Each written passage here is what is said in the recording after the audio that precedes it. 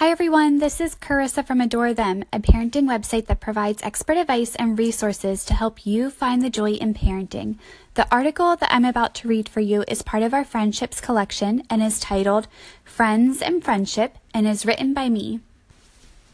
When I think about what friendship means to me, I have to reflect back upon this past year and what it has taught me. Our family went through something very difficult, but through it all, we learned a lot.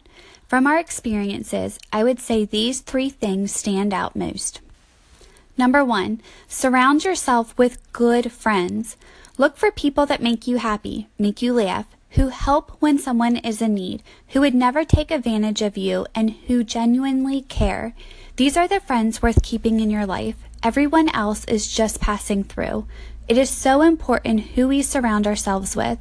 Thankfully, I chose amazing friends, and when I needed them, they were there for me in big ways. Number 2, pick friends that can teach you something new. I always want to be moving forward in life and growing as a person in a positive way. I love when I can walk away from a conversation and feel that I improved from it, that I learned something new about life, heard a new tip, found inspiration, or had a good laugh. By picking friends that have dreams, desires, and ambitions, they will help me grow and achieve my goals. Number 3, the saying is true. To have a good friend, you need to be a good friend. Picking friends and surrounding myself with good people, I have done well. But where I need to improve is being a better friend. This stands out to me especially as I reflect back. Just over a year ago and right before Christmas, our lives were turned upside down when our son was attacked by a dog. His injuries were severe and required emergency surgery in the middle of the night and several days in the hospital. When my husband and kids and I reflect back on that emotional and very stressful time, we can truly say that our friends were a huge reason we made it through. I have deep appreciation for so many wonderful people.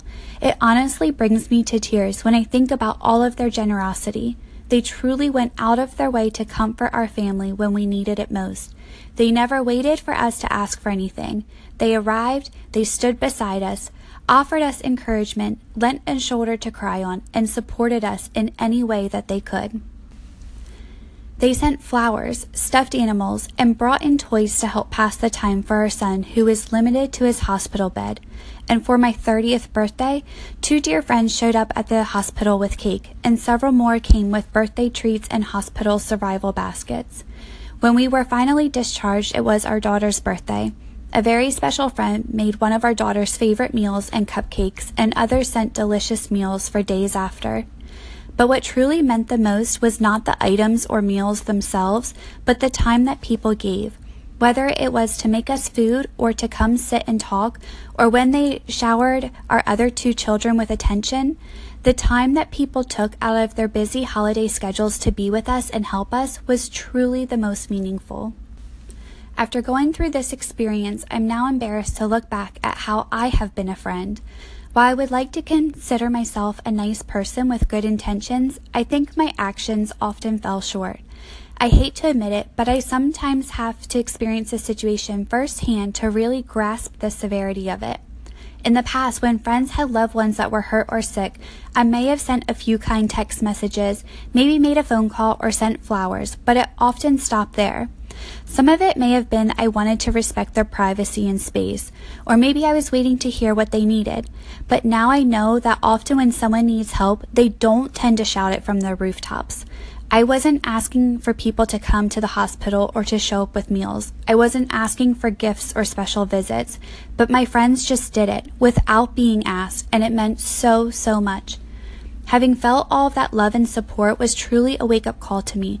I honestly felt so undeserving of everyone's kindness, and I feel terrible when I think back to times when someone probably needed me and I wasn't there.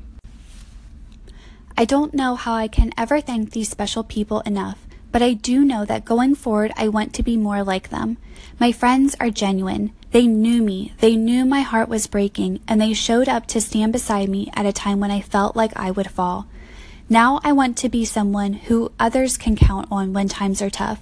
I want to put in the commitment to a friendship so that I know what is happening in their life. I want to recognize when I am needed so that I can step up without an invite. As things calm down for me and my family, I know it is important to remember these very special people and these very important lessons. They say that friends are the family members that you can actually pick. Just be sure you are picking a good one and that you are being that good friend too. For more parenting content, check out adorethem.com, where we publish a new collection each week that focuses on a different parenting topic. These collections include articles, videos, printables, products, and more.